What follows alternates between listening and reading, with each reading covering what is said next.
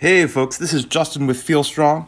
I want to jump in real fast. We want to talk about wearables, tech wearables, wearables associated with fitness and wellness and lifestyle briefly. I've had a few emails, questions, DMs about some tech people got for Christmas and around the holidays about what they should do with it, whether it's the right thing, should they return it for something else, should they upgrade, etc., etc., etc. So we're going to rock through my thoughts on wearables presently, for now, a little bit. I have a plan to do a longer video podcast on this coming up, but I didn't want to hold off while I was thinking about it. It's not fair to you, so let's chat. Wearables. Okay, first thing. You have or you want some tech wearable. First big question is, what problem are you solving? Why do you want it? What is the thing you're trying to fix? For example, you aren't active enough. You want to move more. You feel like you should move more. You've been told you need to exercise more. That gamification of movement can be useful for starting moving. That is your wearable pedometers. Whether it is a Fitbit, most of the wearable watches do it now. Most of your phones, if you track through it, actually have a pedometer built in. All of that is there. You can track your steps. The 10,000 steps often gets raised as sort of a decent minimal goal. And I agree, that's a decent sort of minimum goal for a day. If you're reliably under 10,000 steps, you are very close to approaching sedentary. A relatively active person who is on their feet, maybe walks places, is definitely going to fly past 10,000 steps on a normal day. So not moving enough. Pedometer, sure, that is a problem you're solving. That's a good wearable for that. You are trying to adjust your performance. Perhaps you're trying to adjust how you perform or the pace at which you perform. This comes up a lot with runners, cyclists, swimmers, those monostructural activities. Sometimes multimodal fitness people, CrossFit types, things like that. And this tends to center around heart rate monitoring. We'll talk about reliability in a little bit, but a heart rate monitor is a perfectly useful tool, has been shown over and over again to be certainly of use, especially with monostructural stuff. Things where your heart rate gets up and stays up. It does seem to be useful in the multimodal fitness CrossFit community also, knowing how hard you're going, sort of a number you can help base your intensity off of. It's not everything, but if your heart 120 beats a minute versus 170 beats a minute is a very different feeling. You're doing a lot more work. Your body is under significantly more strain. So good use for a heart rate monitor. Another possible problem is you want to judge your performance readiness. And this is across a wide spectrum. Heart rate variability, also known as HRV, gets used a lot for this, which has been sort of the hot new thing in the past 4 to 5 years, at least on my radar. HRV has been really touted as a good signifier of how ready someone is to perform or how ready they are to take on a significant strain. Another way of judging performance readiness is sort of judging recovery overall. Typically, sleep gets factored into this. So perhaps how long you slept for. There's a bunch of different ways that different tech wearables measure sleep. Some of them incredibly creepy, like keeping a microphone on in your bedroom, and that's how they record when you move and what you do and things like that. Security concerns aside, I find that strange. If you factor security concerns in, that's tremendously worrisome. But generally, there's lots of different ways that devices measure how you sleep, how well you slept. Some of them claim to be able to measure when you entered REM sleep, that deep REM sleep. So factoring in a combination of usually resting heart rate, sleep, and heart rate variability, sort of determining your performance readiness. Potentially useful for anyone trying to perform, especially if you have options as to what you do that day. And we're going to talk about that coming up. The next sort of bunch of things I want to talk about your tech wearables is questions you should ask yourself. So we have potentially determined what problem you're solving. And if you can't answer that, maybe you don't need a thing. Remember, there are no magic pills. There's no magic bullet. None of these things are going to be the thing that fixes you, but they can potentially be of use. I would also, we're not going to go long about this. We might do a section on the video podcast about it, but the sort of assisted technology workout factor, your guided workouts on treadmills, your iPads on the bikes that change the bike resistance for you. There's a bunch of versions, the Peloton and Nordic Track and iFit, and there's lots and lots of versions of this out there. But potentially also like a fitness tech thing, not really a wearable, but potentially something that solves the problem. I'm not active enough. Here's the thing that will tell me what to do and make me active. Maybe. Next good question. Does your tech wearable, does it tell you things you don't know? And this is something where you may have to experiment. I've experimented with several different wearables, and I think it's a good indication, especially if you're doing this sort of the recovery HRV performance sleep piece, but really for all of them. The feedback you get from it, is it different than what you already think is going on? In the pedometer, it may well be. People are regularly surprised how little they move. If that is a thing that gives them feedback, tells them, hey, actually, you're less active than you thought you were, and then they become more active, terrifically useful. Totally on board with it. If you wake up and you feel pretty good and you feel recovered and you're ready to go, and your techie thing tells you that you're pretty recovered and you're feeling pretty good and you're ready to go, does that change things? Maybe it's reinforcing. A little bit of reinforcement, I guess, can be useful, but it's not necessarily providing input that you didn't already have. Possibly also with heart rate monitors. Certainly people, reasonably well-trained athletes and people who've been working out for years and years often are pretty good at monitoring how they are if they've been doing that activity for a long time. Runners, it's pretty normal for us to assign someone to do, this distance at your 5K pace. And typically, a lot of them can just kind of do that. They'll often wear a watch or something to double check themselves. But within seconds, they can just nail that pace because they know what it feels like. They know what it's like to run their 5K pace versus their 10K pace versus their half marathon pace versus a 1 mile time trial pace.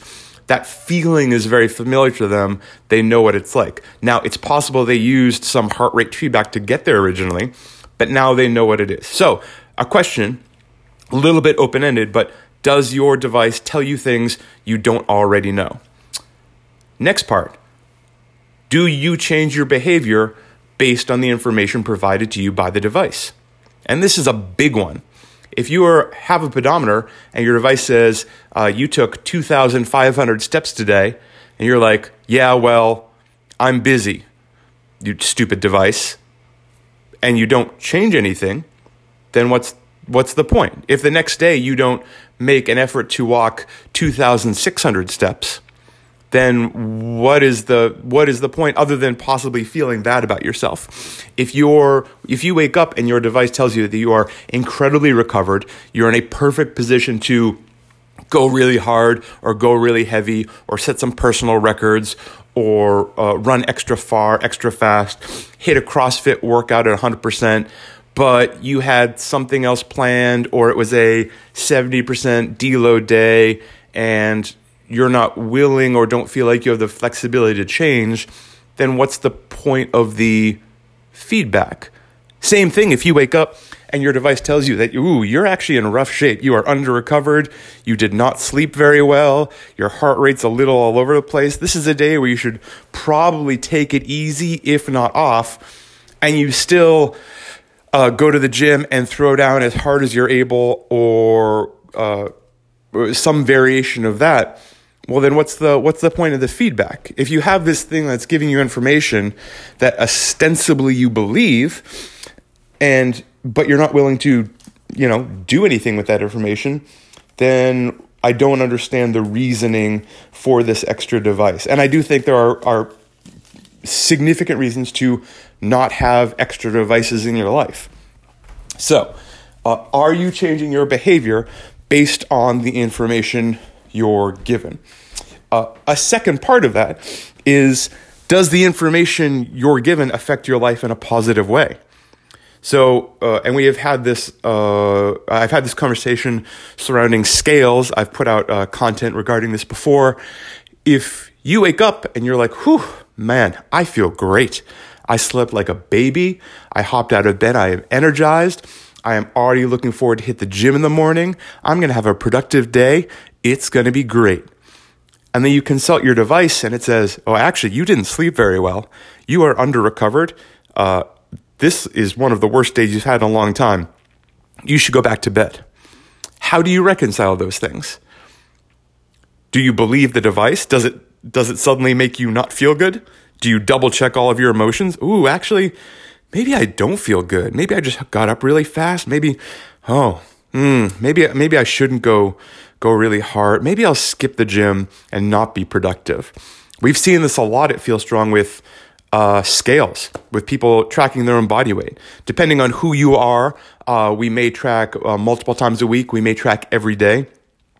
If people wake up, and we've had this lots, and our advice usually is the scale is useful until it isn't. For example, if you wake up, you're like, whew, I feel good.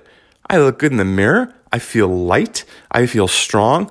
Man, I'm sticking to my nutrition and it is really coming along. And you step on the scale and it's not exactly what you wanted it to be. Maybe you're the same weight you were 5 days ago. Maybe you're heavier than you were last night. Maybe something, whatever. The number isn't what you thought it was. If that changes the way you feel now, you look at whatever that number is and you're like, ooh, actually, I don't feel good. Oh, I'm not doing very well. I really thought this was better. That information has now become detrimental. It is not useful.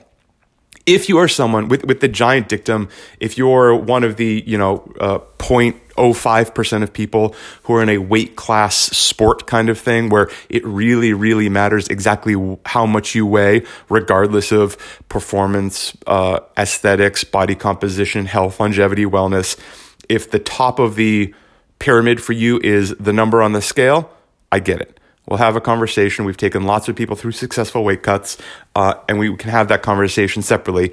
That's not who this is for. So if it makes you feel worse, or if that information isn't lining up with your experience, maybe it's not true. A side tangent of this, just since we're on wellness and health, I think it's useful as someone who surrounds themselves with digital screens. I'm recording this on something with a screen while staring at another screen, and another screen is about 6 feet in front of me. More screens in your life is not always a good thing. And if your wearable is a thing flashing information at you from your wrist or some other version of that, I would suggest that more blue light and more screens and more distractions and more things vying for your attention is not necessarily a positive in your life. All right. So we've talked about what problems you're solving. What does it tell you? Does it tell you things you don't know? Do you change your behavior based on the input? Does it make you feel bad? Does it line up with your experience? Now we're on to reliability. How reliable is this info? And this dovetails off of that lived experience part.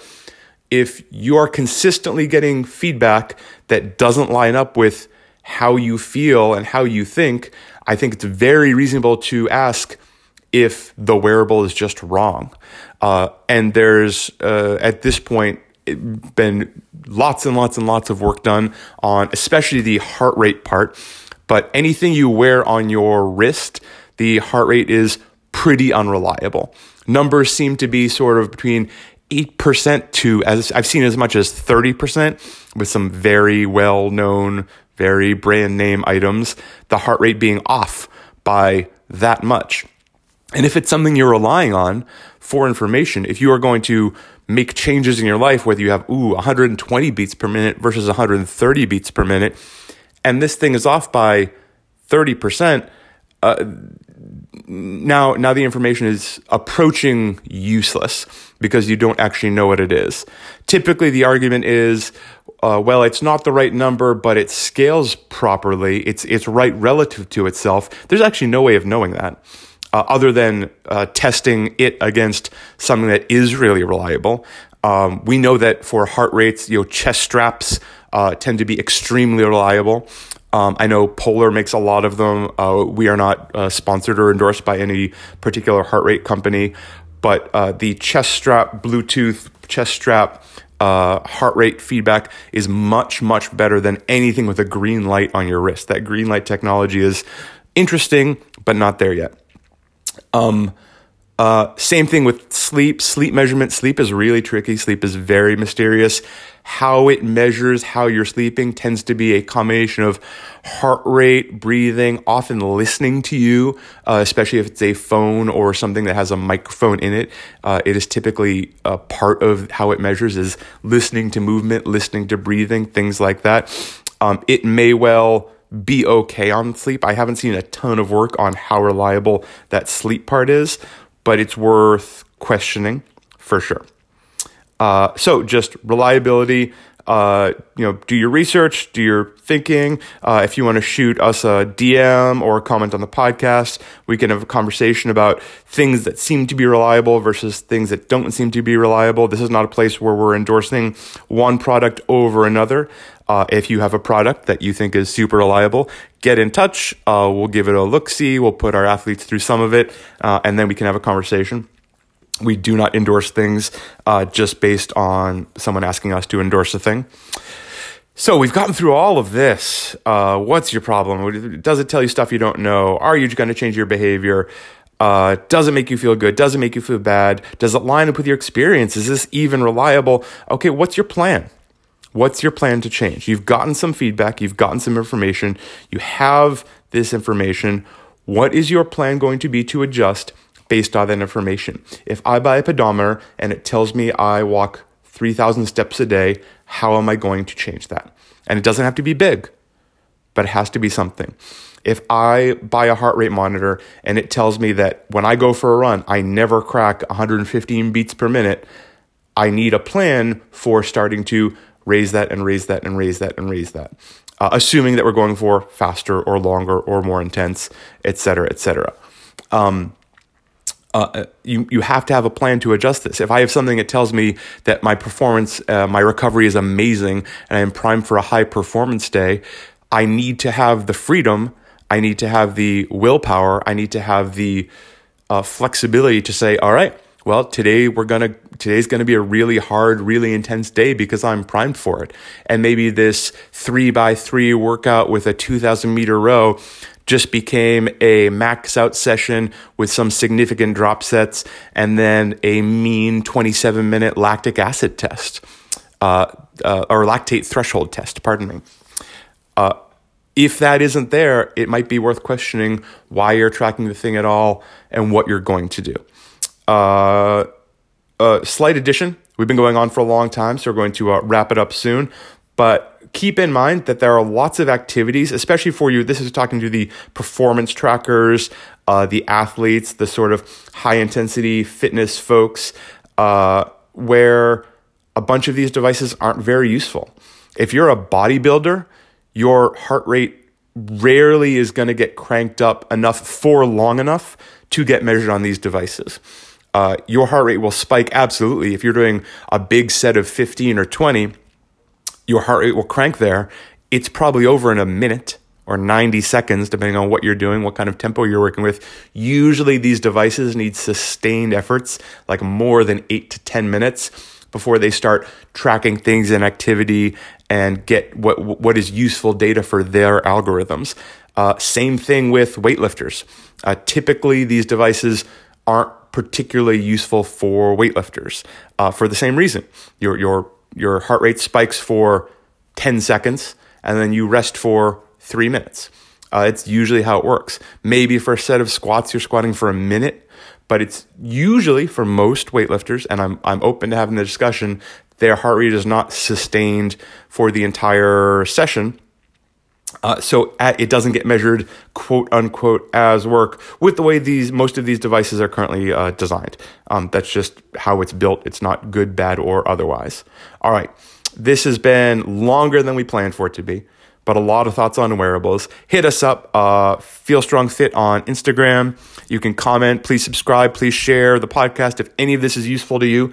We like putting them out. We have plans to have some more people on here, so it's not just my sonorous voice speaking to you. If you have things you have questions about, things you'd like us to get into, we love doing research, we love talking to good people, and we love having our mind changed. So get in, comment, talk, subscribe, hit us up in the DMs, ask questions on the Instagram. We will see you around. Have a great time. Thank you.